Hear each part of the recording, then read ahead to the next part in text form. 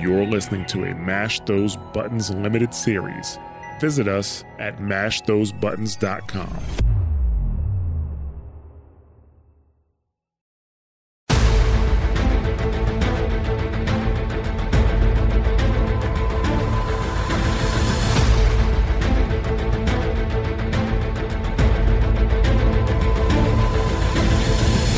Hello and welcome to Squad Goals, a Mass Effect Legendary Edition podcast, where we're going to discuss our experiences playing through the Mass Effect Legendary Edition. My name is Nick Zelenkevich, and I'm joined by Chip Locke. Hi, how's it going? And also Corey Kurabara Treadway. How's it going, everybody? It's very weird to be together with these people. It's a whole new world. Yes. It's a whole new galaxy. Yes, this is our inaugural voyage as a crew. Yeah, all right. A squad, as it were. As a squad, yes. With yes, goals. As a squad. I love this name. When he said it, I like cracked up. I had to cover my mouth because I'm like, oh, I love this name. I have to say it was one of those names that I put on there. It was not my personal favorite, but I do enjoy it. The one name though that I did come to love was with great excitement, a Mass Effect podcast. That is fantastic. But there were a lot of good names. I wrote it on the list, and then I didn't understand what it was because I was like, why did I just write with great excitement a Mass Effect podcast? And then we could have named it that, but yeah. I think it doesn't come through over words as well as it does with your talk saying it. Saying it's funny, but reading it, someone might be like, "What?" Okay, yeah. I mean, I think all like the Elcor fans out there know who they are and will get it, but it might not be that inclusive. No. So we went with the name Squad Goals. We think it's an appropriate name because I hope anybody listening to this is somewhat familiar with Mass Effect. Maybe you haven't played through all the games. I personally have not. I've only played through about 14 hours of 3 after beating 1 and 2, which I know that it's terrible. And one of my personal goals on this Squad Goals podcast is to make it to the end and actually see that controversial finale that everybody was talking about. But at any rate, this is episode number 1 of Squad Goals. So thank you for joining us and welcome to the show. Welcome to our squad, as it were. Yeah. So let's go ahead as we're kind of talking about it here.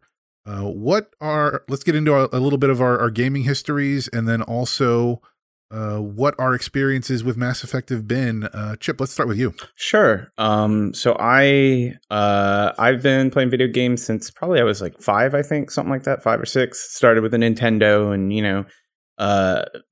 Mario, Zelda, got into Final Fantasy. I play a lot of stuff. I'm really all over the place. So the other show that I'm on the network is Wondrous Tales, and that's a Final Fantasy 14 podcast. And that game takes kind of, I would say, about 40% of all of my gaming time because MMOs love to do that. But outside that, I play a lot of JRPGs. I play shooters. I'm very much into the narrative games, the stuff that like Sony is doing to great effect with The Last of Us and games of that nature.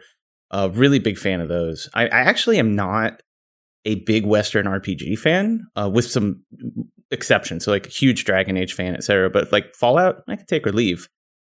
And Mass Effect, though, I picked up literally like the day it came out. I was incredibly excited for it.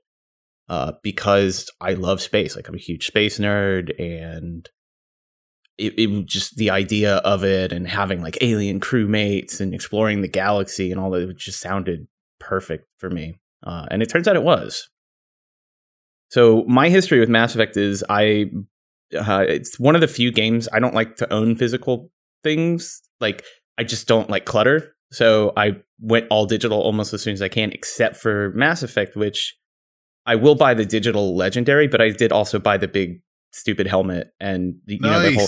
Yeah, I'm really excited. I'm hoping that's going to come in, pretty soon. I still don't have a ship on it, but hopefully I get that, within a few days of the game coming out because I love these games so much. I'm so excited to to replay. I mean, I just replayed Mass Effect 1 about a month ago. Nice. And I'm like partway into a 2 replay, and I've backed off a little bit because, like Nier Replicant, the remake just came out, and there's a bunch of stuff going on in 14. But sometimes I literally will sit down on the couch, and say, yeah, I'm going to keep playing Mass Effect. I just want to. I know I'm going to play it again in a week, but just love those games. So yeah. I do expect you to record in the helmet once you have it. Yeah, we'll see how that goes. I'll give it a try. I promise to give it a shot, and then we'll see how our editor feels about that audio quality. Well, I figure that the helmet's got live comms, right? It's like an actual... Better. I assume that I can take it to space with me. If not, I'll be very disappointed. Just double check with Elon. He'll let you know. Yeah, I'll hit him up. With Wario. Oh my God.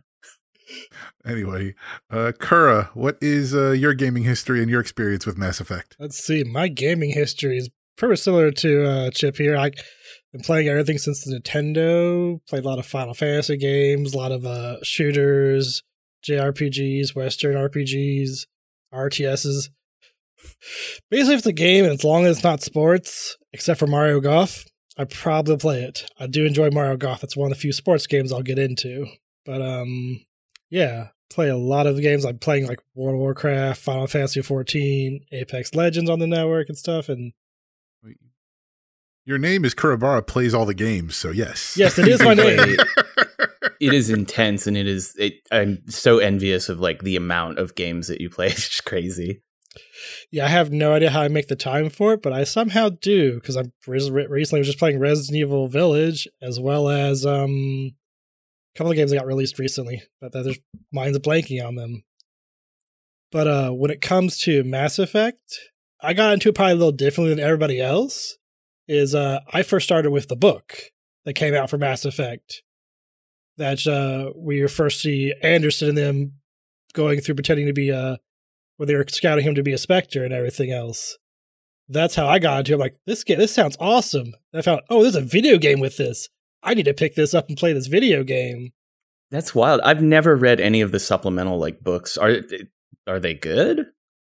I don't know about the rest of them, but I know the first one I got was pretty good, because it literally I go in not knowing about the Reapers and everything else coming in, so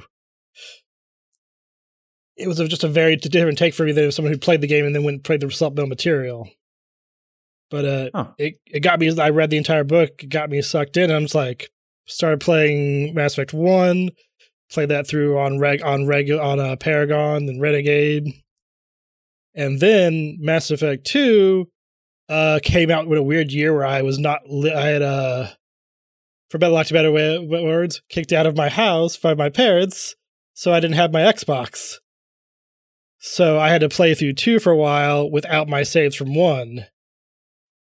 And then eventually when my parents gave me my Xbox, I actually had to replay that again, and got my saves and got my squad carried over to 2, and that was a lot of fun. And then 3 happened to come out with my last year of college, so I'm trying to go through finals while playing through 3. And I'm like, they always come out during weird parts of my life for some reason. I don't know why. But it's always been a great time. I love all the characters, because like later in this list we'll talk about our favorite squad mates. That took a little bit longer. I'm like, all right, I like this guy, I like this guy, I like the entire roster on this game. How to mitigate this part? This is one of those series when they do the full crew shot, like you're just like you just want to applaud for everybody, like when they show up, like because I don't know, like there's no, well, I shouldn't say there's no like weak link in there, but I mean everybody's gonna have their preferences, but I feel like they do a very good job. Like all the characters are very strong. Like they're all worthy of your appreciation. Should you want to appreciate them. Yeah, I agree. I mean, I feel like they're all, I think what I love about them, and I was literally just listening to a different podcast talking about Mass Effect, is they all feel like real individual, not humans necessarily, right? But they feel distinct and they feel 3-dimensional. Yeah, not robotic or flat, just like, this person's boring. I'm just going to go away. Go to the back of the line. No one cares about you.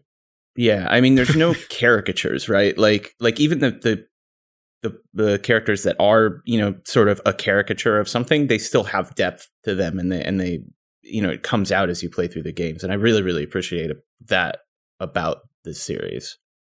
And as for me, I've been gaming since the Commodore 64. I up through like 2013, 2014, I did play a lot of games, and then slowly my life has devolved. I play a lot of World of Warcraft. Obviously, I do 2 World of Warcraft podcasts for the network, WoW Talk and The Torn and the Goblin, where you may know me from. And then also, I do play a lot of Hearthstone and a little bit of usually I have something going on the console right now. I've been playing some Fall Guys when I'm on the PlayStation, but so nothing too complex there. Some it used to be Destiny for a while, but Fall Guys is so much more fun. But anyway, that's true. I used to say it's a lot easier to jump in and jump out of, but no. But as far as my experiences with Mass Effect, I remember that one Mass Effect commercial where like Shepard's in the bridge of the Normandy, and they're flying through space, and they get the call over the comms, like the emergency beacon, like, help, we're in trouble, come save us. And then he just turns it off, and they just keep going. And then I think they cut to the Mass Effect, and you're like, that's so cold. It's like, what is he doing that he can't remember that. Yeah. And I was a huge BioWare fan, having played Knights of the Old Republic and gotten way, way into that game. That's up on my top games of all time list. And, having, played that. And then, when I saw they're doing another space game, especially after the way Knights of the Old Republic 2 didn't quite land as well. And I think Obsidian did that, not BioWare. There was some shuffling around with that. But I was like, okay, like this to me felt like they're like, okay, like basically it's like they had ideas for where they wanted to go with Knights of the Old Republic, and then they realized like it didn't necessarily work with Star Wars. And like I'm sure there's probably been interviews and people probably asked them like, did KOTOR lead to Mass Effect? And they probably said like no or whatever. But I'll always believe like this was sort of like the logical follow up for them. Like KOTOR was like the springboard. And I mean, because look at some of the powers that the biotics that they like. It's that's some Jedi shit.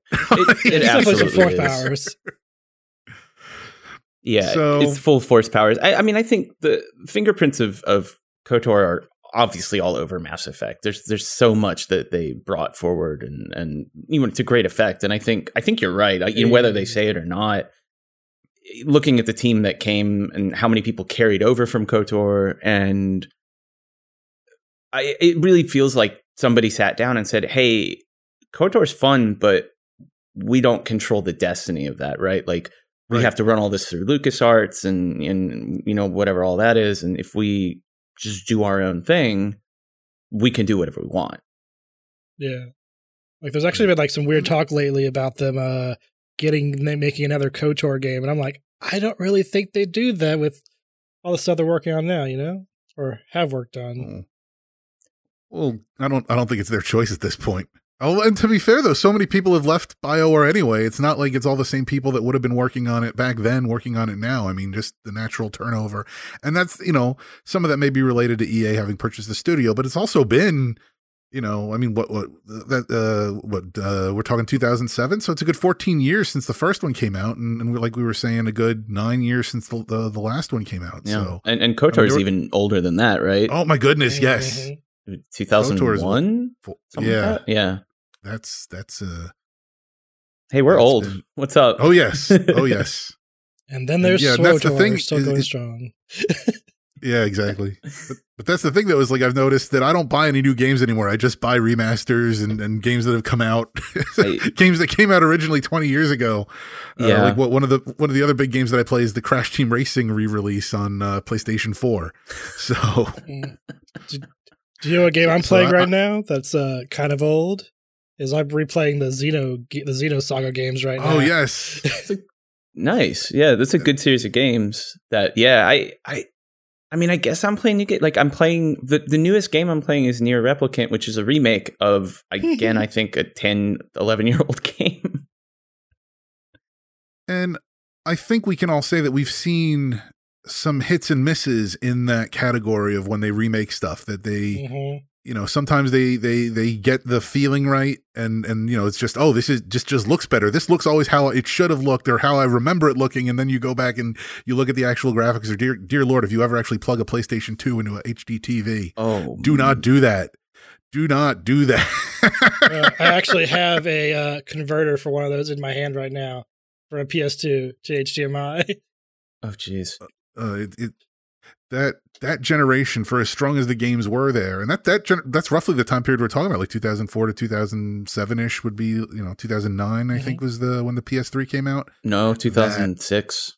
That was 2006. It's 2006. The 360 hit in 2005 at the end, and I think the PS3 was, I think, a year later in 2006.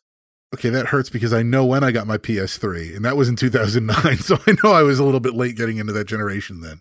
So that's, but yeah, so like that. The thing is, there's a lot of strong games from that generation, but also that was like we were still figuring out graphics at that point, and we have come a long way since then. And so a lot of these games are deserving of the upgrade. I know. I mean, we haven't played the remaster yet. We will get to that, but from what we've seen of the side-by-side comparisons and the screenshots and whatnot, it looks like something we should be excited for. It looks like, I mean, you guys would agree that the graphics look like a step up, an improvement. This looks like it's worthy of a $60 remaster price tag. It really does. Yeah, I know one thing I'm looking forward to is the things they showed me so far of the improved controls for the Mako. I really want to see if that thing is actually controllable and not like I'm just freaking in a roller coaster ride. Just like, why is this thing bumping this direction? Stop that. So I just did a replay of one. So it's also kind of wild to me to look at. I did turn off, I turned off auto HDR on my Xbox and stuff and auto HDR, by the way, is an amazing feature that they put in there. I have to be careful about my shilling, but it is very cool. But I turned it all off. I tried to get to the original sort of Xbox graphical fidelity. And first of all, Mass Effect 1 is not a good looking game. Oh no. It's pretty ugly. It plays ugly. If I didn't love the series so much, I would be hard pressed to recommend anybody playing 1. But the jump from 1 to 2 is astounding in so many ways. And Nick, to your point, that was, you could see them mastering development on the, I guess, current gen at the time consoles, two generations ago. It wasn't a 3-year difference between the first one and second one, I think. It was I believe so, yeah. 2 years, maybe? I think Mass Effect 2 came out in 2009, I want to say. Oh, I thought it was 10. That sounds about right. I think it was 2009 because it's my game of the decade, 2000 to 2010. So it better be 2009 or I've been talking a bunch of yay. But yeah, it's really something. And then to see, just the limited stuff that they've posted. You've been speaking a lot of yay. It was 2010. Oh boy. Oh no. Oh no. Donk, seriously? January 26th, 2010. I was on Xbox or on PlayStation? Xbox. Donk, PlayStation 3 was 2011. Oh my goodness. Okay. Whatever. Yeah, but looking at the materials they put out, the increased fidelity, particularly in 1, I think it's going to make that game really shine in a way that it doesn't today. My girlfriend was watching me drive the Mako around and she was just laughing and I'm good at driving the Mako, as good as, you probably can be. And she was just like, this is stupid. Yeah. And the instant deaths when you just barely get close to lava or anything else, you're like, all right, and I'm dead for some reason. Yeah. I just lightly touched it. I think my favorite Mako thing, is where first of all, any enemy that can see you don't need to see them. They can be half a mile away and they'll start pegging you. It's great. Yep. And so the mechanic, and I think everybody's kind of settles on this eventually, is you double zoom and you wait for the rockets to head your way and then you just jump and you don't ever zoom out. You just kind of jump and that's how you avoid getting shot while you keep plugging. And it's not good. it is. I had a different strategy for most of those. I would actually run into them with a Mako and just keep knocking them down until they died. Okay. Because they're on the ground. They can't shoot me. It's like, even the big ones, you hit the walk and it'll trip. And it's like, I'll plug you. You're trying to get up, run over you again, keep plugging you again. That's fair. I think on the harder difficulties, the game disincentivizes you from doing that because you take so much damage. That's actually where I did it at, because it was the best way not to. Okay. Because they couldn't get up and do any damage. It's like, you have 2 extra damage, but if you're on the ground, you're never going to hurt me. That is fair. That's fair. But yeah, I mean, just what I've seen of 1, I'm curious to see what they're going to do to the Mako. I saw that they mentioned that some people, there's going to be a vocal minority who are like, no, keep the Mako the way it was. And I'm sorry, but y'all, you're wrong. It's bad. It's not a good vehicle. So I think really they're trolling people, because it's like, that makes no sense. That was just awful. Like, I remember being awful when I first played it. When I replayed it again, like, maybe I'm misremembering. Like, nope, this is terrible.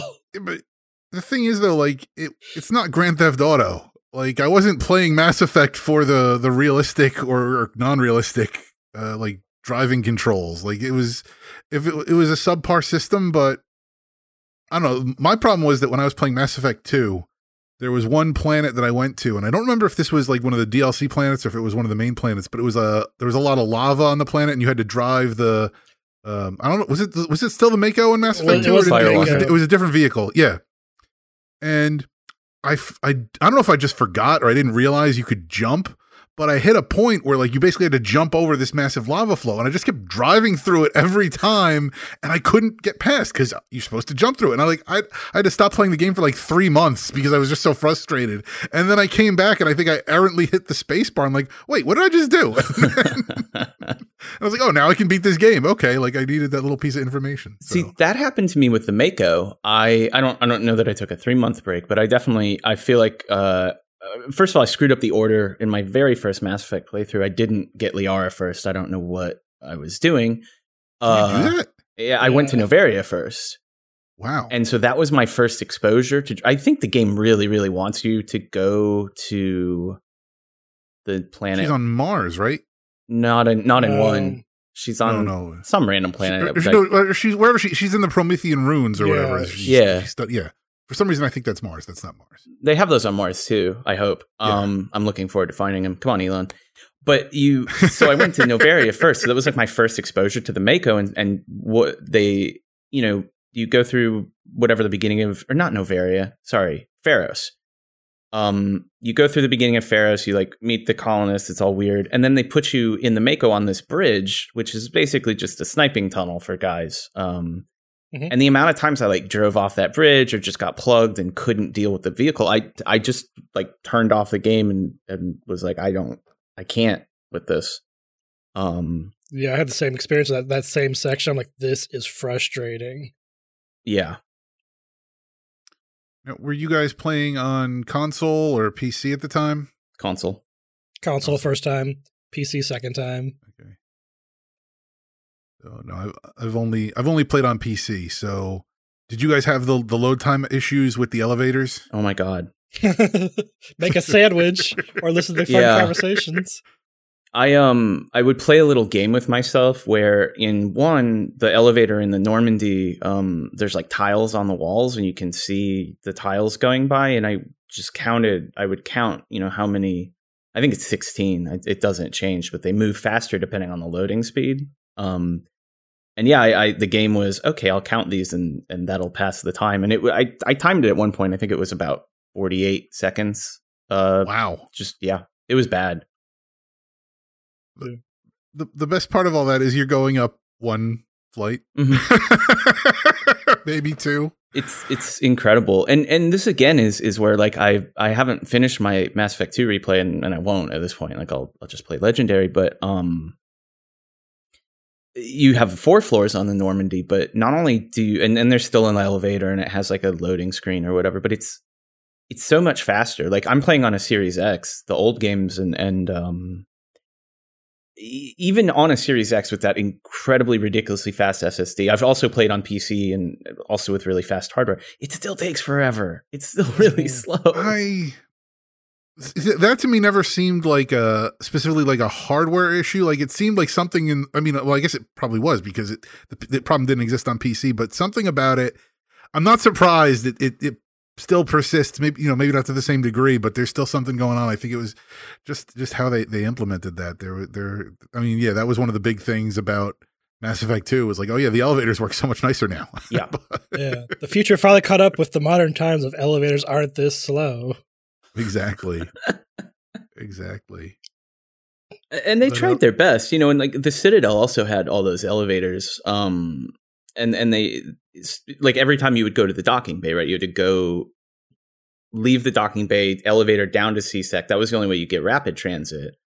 And they at least like put conversations and little radio clips in and stuff, which was nice. But after a while, man, oof. Yeah, even those get old. That's yeah. But yeah, but that's one of the fun things though, is that you're intentionally, every time you're taking an elevator, you're trying to like swap characters that you have with you just to see if there's any different dialogue with the various combinations, just to, check out like, oh, what is Liara going to say if I'm here with Garrus? What's she going to say if I'm here with Tali?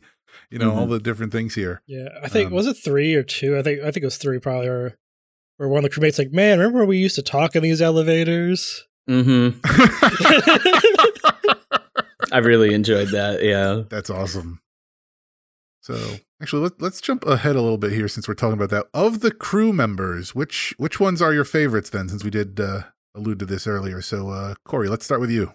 All right. I think like for Mass Effect 1, it was pretty easy for me. My 2 favorites I always had in my squad were Tali and Garrus.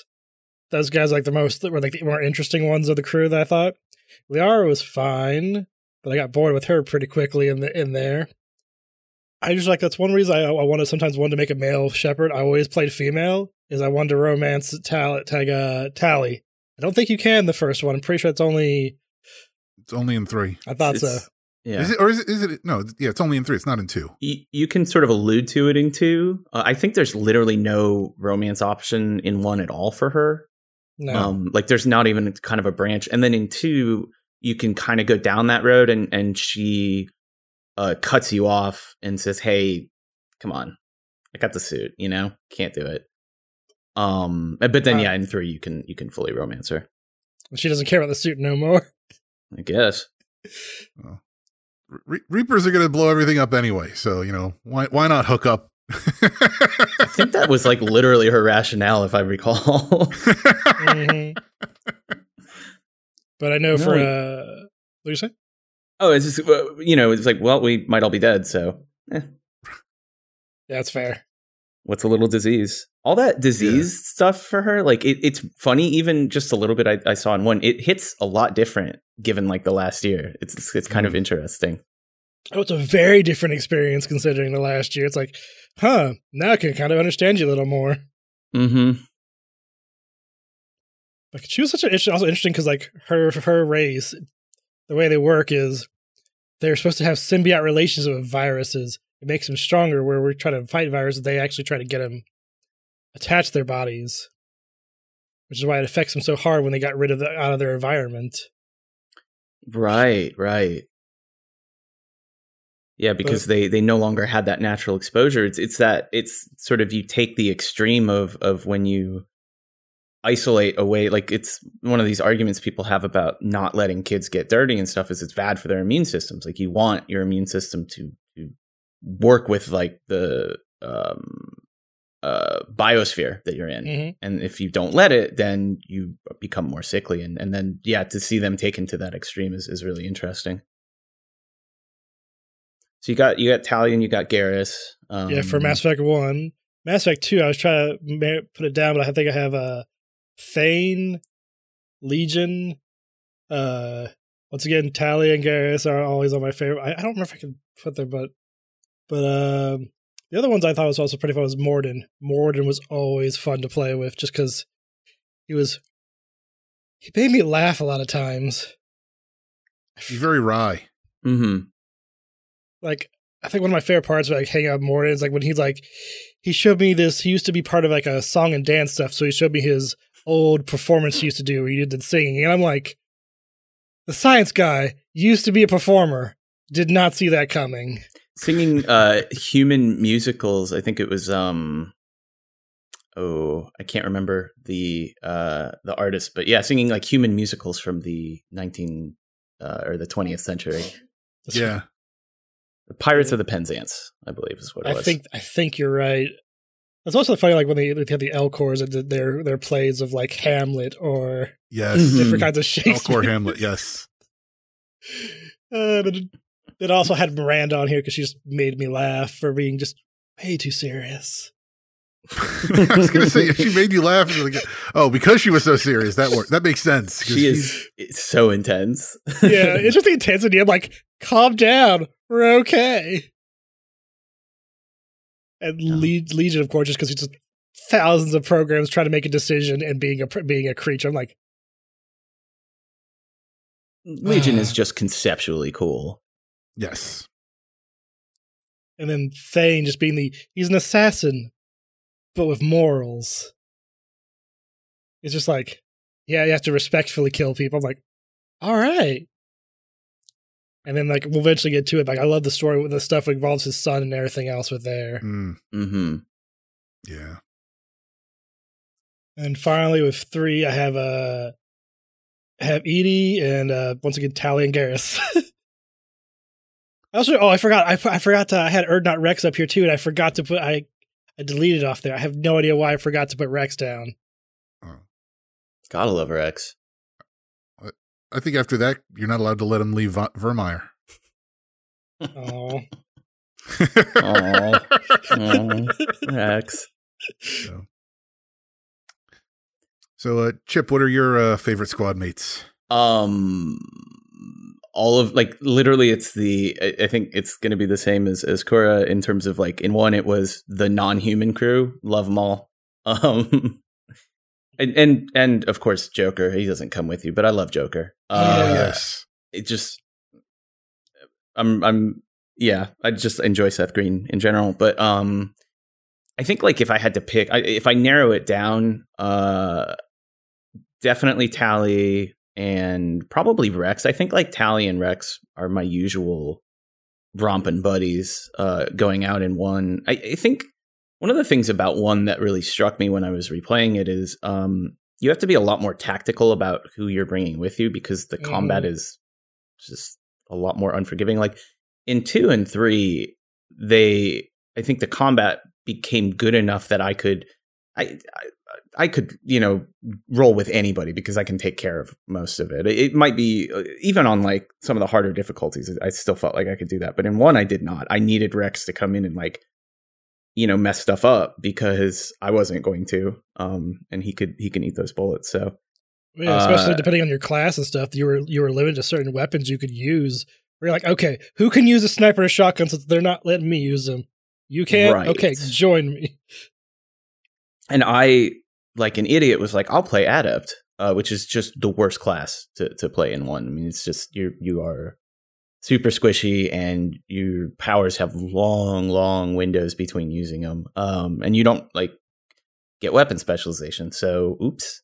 And then, I love Legion, like conceptually. I really also enjoy when Edie becomes a crew member that you can take with you. I really like that transition. Yes. Just huge fan of that. I also, I'm not a big Thane fan. I don't dislike Thane. It just never hit for me. His whole thing. It might literally be just down to his voice, honestly, and I don't know why, but it just sort of, I find it a little off-putting. I also, I want to give a couple honorable mentions. Kasumi is really cool, and I wish that they had done more with her. That's why I didn't put her down, because like I never got to use her enough to where she was memorable. Right. But like her loyalty mission in 2 is so much fun. Like the heist, it's really cool.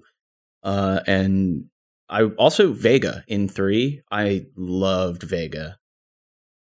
He's just great. Like Freddie Prinze Jr. is great. If you they did an anime, if you ever watched the Mass Effect anime, he's in that as well. And he's great. He's funny. He brings a lot of like good acting chops to the role. And he of all of the humans, I would say is my favorite human squad mate. I usually bypass the humans normally. I do too, but him and Kasumi both, I'm kind of like, even like Jacob is fine, and I like Miranda, you know, to an extent, but I wouldn't use them a lot because you're not a cool alien, right? But like I liked Vega and I liked Kasumi and I liked having them in my party, in my squad. How about you, Nick? As for me, Rex number one, like Rex overall. I was lucky enough that, like, you know, I you know didn't realize that you could lose Rex on Virmire my first few playthroughs, and then it was only later on when I was reading somebody else and they're like, yeah, if you have to kill Rex on Virmire, I'm like, wait, what do you mean you have to kill Rex on Virmire?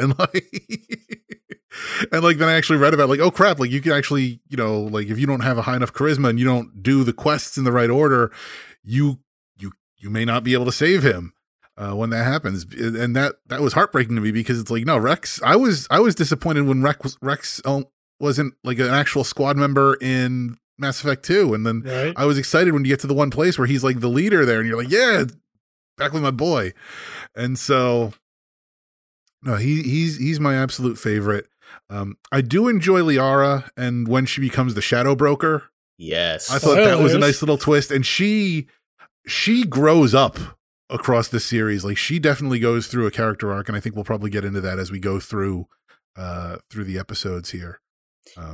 Yeah, she really does, because I mean, I like her in that, hey, cool blue aliens that live for 1,000 years, and you know, there's all of like the female attractiveness and stuff that they play well and honestly, I think they play it off well. That's a place where I think a lot of games from, you know, 15 years ago, haven't aged as well, and I think Mass Effect really did a nice job here. There's little things that I know they're fixing or, you know, updating in Legendary in terms of like, there's some gratuitous shots of Miranda where they're saying, yeah, we're going to clean that up. But, the Asari sexuality, they tackle head on. And I thought they did a nice job of it, but she's kind of boring in one, right? Like, she doesn't have a lot of personality. I didn't think she's just, you know, cute blue alien girl. And by the end of 3 and even into Andromeda, which I hope we're not going to spend a lot of time talking about, but she develops and really becomes like a rich character. Oh, Andromeda. I think they do a nice job with her. And then also, one more human I want to give a shout out to is Zaid. I just liked his, like, kind of like just no BS kind of attitude. Like, just go shoot everybody up. It doesn't matter. Yeah, I appreciate Zaid. You know, I don't like Zaid, but I think you're not supposed to like Zaid. Yeah, he's not a nice person. Right. Yeah. I think if you're a nice person, you can't recruit him because, like, you're too much, you're too nice. Like, no, screw you. Yeah.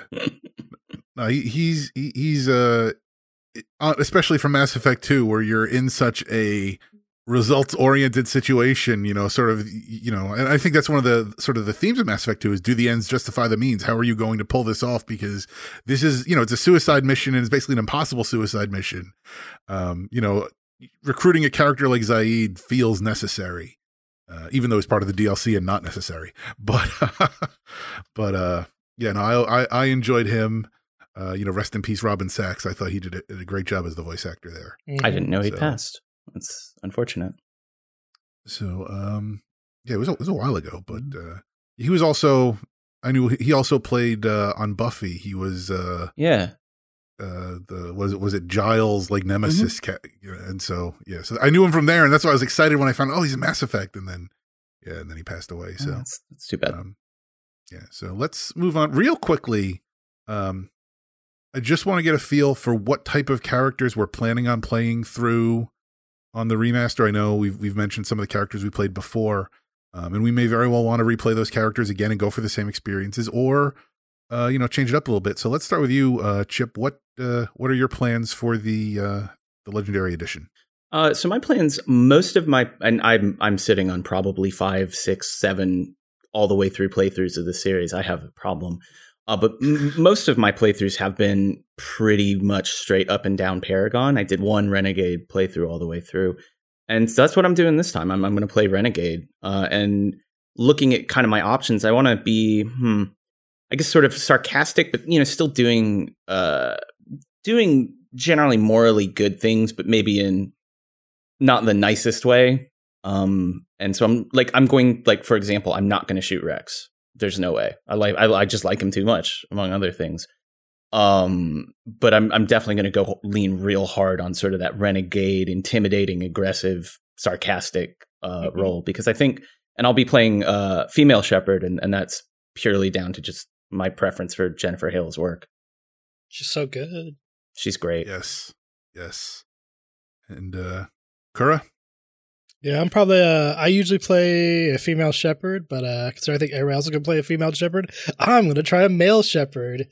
And I'm hoping maybe the voice line's a little better, because I remember the last time I played them, they're kind of flat, but I'm going to stick with it. And I'm probably trying to stick on a Paragon path. But class, I'm going to try to find something different, because I think I usually play Biotic, so I was going to try either a soldier or a different class than I normally do. And probably roll from there. Did you guys have an origin? Like, I was probably going to be a colony from the colonies or something. I was thinking about that. I haven't picked class. I think I'm going to do Vanguard because I know that it plays a lot better, particularly by 3. I think I had played Vanguard on one playthrough, and it was just fun to, dash at guys and be a wrecking ball. So I'm excited to do that for the whole series. And I suspect I will be Earthborn. I like that sort of Earthborn orphan origin. I think it's fun. How about you, Nick? All right. And I'm going to go for, and honestly, I'm not sure. Usually I would always do a Paragon with my male Shepard, and then I would do a Renegade FemShep run. And for some reason, I think I always remember enjoying the FemShep Renegade run more. I think just something about, because you know what it is, when you play through as a Paragon the first time, you're like, I want to punch this guy in the face, and I can't because I'm trying to be nice. And then you have to wait until the second playthrough, and you're like, now I just get to punch everybody in the face, and it's fun. So I honestly don't know. What I kind of conceptualize for the character at this point is that, like I was saying with respect to Rex, for example, if you've maxed out your charisma, you have the ability to talk him down, whether it's as a Paragon or as a Renegade in that scenario where you have to, kind of rein him in. And if you haven't maxed out your charisma, you don't have those options. One of the things about BioWare, and I knew this going in, is like I would always throw as many points into charisma as I could, as soon as I could, because I want to see all the dialogue options. I want everything available to me. And if you don't do that, you start to lose so many little doors and whatnot. And I'm really curious how, if I played like a character with like just 0 or 1, whatever the bare minimum charisma is, and I never put any points into that, if I were to do that, like, how would that affect the playthrough all the way through? Do you stall your dialogue or something? Exactly. It's just going to be a almost, in a way, I mean, it would be a very boring playthrough because you wouldn't have a lot of the dynamic, exciting options available to you. But at the same time, the fact that they're not there makes it so different and interesting. So I might try something like that. And once I put it in that context, I almost don't know. I might try to do something too, where maybe I do like, I alternate my Paragon and Renegade decisions enough that I never really lean in one direction. If I can just kind of play like a neutral, non-charismatic Shepard and see what sort of experience that gives, that might be fascinating. Otherwise, I could easily see myself slowly gravitating probably towards Renegade. And I'll probably be a colonist. I think I usually pick the colonist option there. And I usually play soldier just because that's the most straightforward of the options. I like to leave the biotics to the, to the squad mates. So that, let them kind of handle that stuff. Whereas I'm just, shooting stuff with like the cryo bullets and freezing it if I can. That is fun though. So that is the one class I've never played in Mass Effect. I want all like the cool powers. A lot of times I'll be like an infiltrator, actually, I don't think I've ever played engineer either because it didn't sound that appealing. It's actually not too bad. It's fun to send little robot, little energy spears at people that just shocks them and burns them. Yeah, I don't know what it was about it because I do kind of like the idea of like having drones and things. So I'm not sure what it was that sort of pushed me away from it, but I like having biotics. I like having force powers or whatever you want to call them. So yeah, so we'll see. I know. Like Soldier's boring, but it's also like I guess that's kind of the theme of this character is just very boring. So I think Soldier is on like point. A good call. I want to say they mentioned that they're changing up the dialogue stuff in 1. It seems like they really went back and did quite a lot of work on 1. So I'm curious to see what that looks like. But I believe that they made mention in a blog post of making it a little bit easier to get to some of those like high charisma options without having to dump your points into it. So I'll be really curious to see how this playthrough treats you. I'll almost be disappointed if that's the case. Right.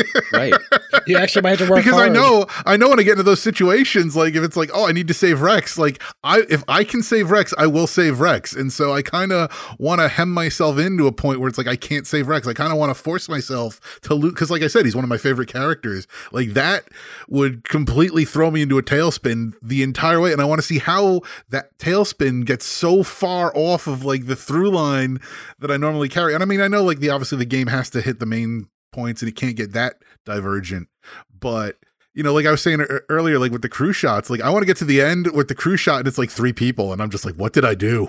Man. So something I learned from a show I was just listening to about Mass Effect is if you do kill Rex, you don't save Rex, I forget who it is that becomes the Krogan leader, but they get installed. And then in 3, when you have the cure the genophage moment with Mordin, if Rex is dead, you can actually save Mordin by basically just saying like, no, this isn't worth doing. And I had no idea. Yeah. Wait, so you don't actually cure the genophage. Correct. You just tell Mordin like, yeah, don't worry about it. Because the one guy that I would have cared about most and done this for, he's dead anyway. So that's right. Yeah, let the Krogan. Wow. Yeah, if you kill off Rex and you don't save the genophage cure data from I think Mass Effect 2 when you go to Tuchanka, there's a choice there. And so if you kill off Rex, don't save the data, you can just say to Mordin like, I would rather you don't do this thing. Stay here. Stay with me, bud. Don't worry about it. We don't need the Krogans.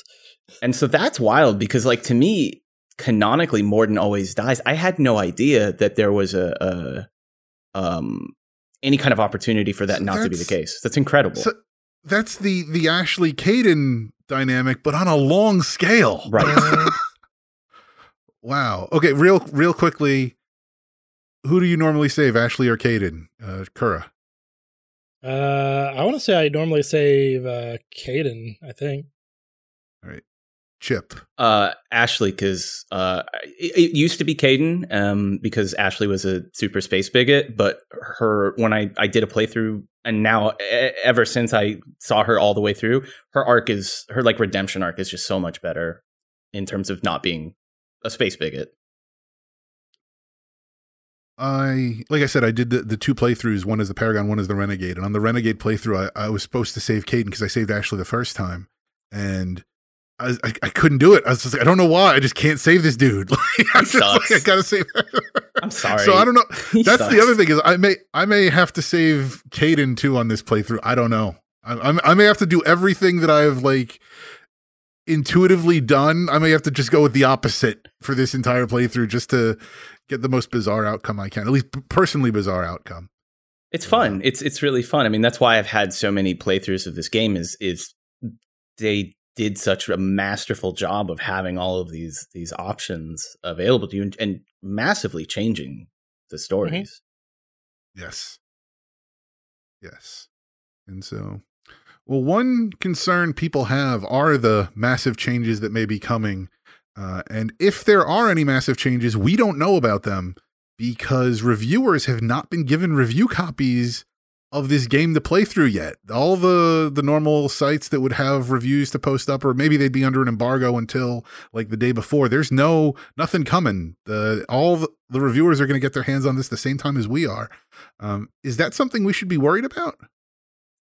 I'm worried. I'm a little nervous. And it's weird because, they made a whole, I think, early in April, like April 9th or 10th or something like that. They're like, hey, we went gold. We're done.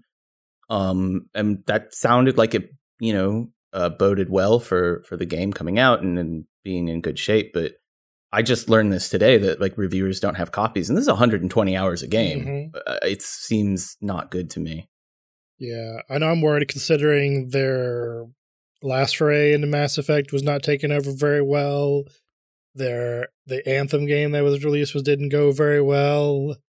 I'm worried, but I kind of wonder if they were holding it off because they just needed to be a hit. They can't have something just fall through again. I just wonder if they felt it wasn't necessary, that it is a remake. I mean, at the worst case scenario, you're replaying Mass Effect, which you've already kind of done before. I guess it would be nice to have everybody sit there and be like, okay, like this is everywhere that it looks better. Maybe there are some major surprises they want to hold under their, they want to keep up their sleeve until we actually get into Mass Effect 1 and really see how it goes. It could be as simple as that. They might, it is kind of a rational position to say, hey, if you want to review the series, you can play it right now. And then really what reviewers would have in their hands is the graphical updates and things. But that still seems so important to get out there. See what's different. Yeah. But also, does anybody think like there'll be any hints of their next Mass Effect project in here at all? Because they said they're working on some more Mass Effect stuff. No. Okay. I don't. I would be surprised. They'll put DLC out in like 6 months, and it'll be like you can. Here's your little bridge to the next thing. I would buy it. I don't like. I'm shaking my head, and now I realize like, oh, the second they said there was DLC, I would buy it. Yeah, I would too. Well, I know that they're getting all the voice act. Well, I shouldn't say they. I know like there's a voice actor reunion. I don't know if BioWare themselves are doing it or someone else is, but they're having a bunch of them on the. I think it's on the 14th or maybe the 15th that they're all getting together on Twitch to have a little celebration of the relaunch. And yeah, it would be nice if like, oh yeah, you guys are all still around doing stuff. Like let's get you in the studio or as it would be today. Let's get you in your whatever your situation is at home, and we can have you record that way. But yeah, I mean, I think whatever BioWare is or isn't doing with new Mass Effect property, I think it's so far out, and that's why I don't think there will be anything in Legendary. I would love to be wrong about this. I think it's way too far for them to start doing things like that. That's fair. I'd like to just do just record some joke stuff for the next April Fools. Just maybe we'll get something about Dragon Age 4. I don't know. So overall, though, we're hopeful and excited to be jumping into this galaxy one more time. Correct? That's right. Yeah, I'm hoping I get some of my. One thing I'm like, I think they said they'll have a lot of the DLCs or add-on content added into this game. I didn't find out which ones it was, because I know through like Mass Effect 3, I used the Dragon Age armor. And then through lots of playthroughs of Mass Effect 2, I had these DLC goggles and armors from Mountain Dew bottles that I almost wore all the time. So I'm like, I hope these are also being added in here. I'll be disappointed if I can't wear this specific armor. That's right. I did have the Dragon Age armor now that you mention it. I did too, yeah. So, well, that'll be the next series they'll have to do a Legendary edition of. That would be fascinating. I also they can't do that to me. My Mass Effect playthroughs are long, but Dragon Age, no, please don't. I could do a whole podcast series just on Morrigan. Oh yeah. That's that fair. Character is just so fascinating, but anyway, I think that's a good point here to wrap it up. We'll be back in a week next Friday to talk about our experiences as we have our hands on the game and actually get into it. Yes. But for now, thank you to Jarrett for producing and editing. Thank you everybody at home for downloading and listening. We are at Squad Goals N7 on Twitter, also at the MASH Network. Find us on Facebook at facebook.com/mashthosebuttons. Also YouTube at youtube.com/mashthosebuttons. Chip, where can people find you? You can find me at WD on Twitter, and maybe Twitch if I'm streaming. I rarely do. And it's spelled really funny, so hopefully it's like linked off the show account. And Kura, where can people find you? They can follow me on twitch.tv/Kurabara, KURABARA, or on Twitter at Kurabaras, which is Kurabara with an S. And you can follow me every week on talking about Apex Legends on Dropping Spicy at Dropping Spicy. As well as soon to be back to Clan of 3, where we'll be talking about the Bad Batch. Ooh. Nice. Oh, I have to check that out. Yes. And I am at WookieBH on Twitter. You can also find me here on the Mash Those Buttons Network on WoW Talk, talking about Warcraft guild management and news, and also on the Torn and the Goblin, talking about Warcraft story and lore. Join the Mash Those Buttons community on Discord at discord.me/mashthosebuttons and email us any thoughts, what you're looking forward to in the Legendary Edition, or if you got your hands on it already, what you're excited about, what you've done, what character you plan to play. Email us at squadgoals@mash.gg. If you enjoyed this episode and would like to help us out, please share it and rate it if you can, and visit mtb.gg/support to see all the ways you can support Mash Those Buttons and all our great podcasts, including on Patreon, where for as little as $1 a month, you can gain early access to content, as well as to patron-exclusive content, such as my weekly WoW Thoughts, where I talk about what I'm thinking about WoW for about 10 minutes each week. And you can also check out our Humble Bundle affiliate link, as well as our PayPal one-time donation link over at mtb.gg/support.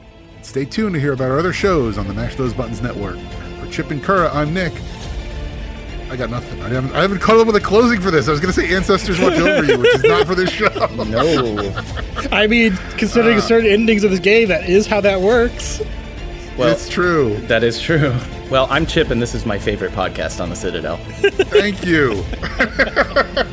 I'm Kurabar, and I like alien girls.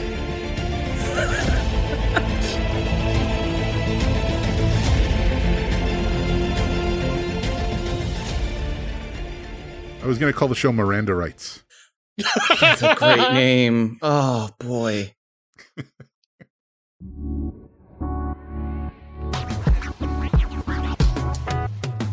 Thanks for listening to a Mash Those Buttons production. If you enjoyed the show, you should check out mashthosebuttons.com and see if any of our other shows might interest you.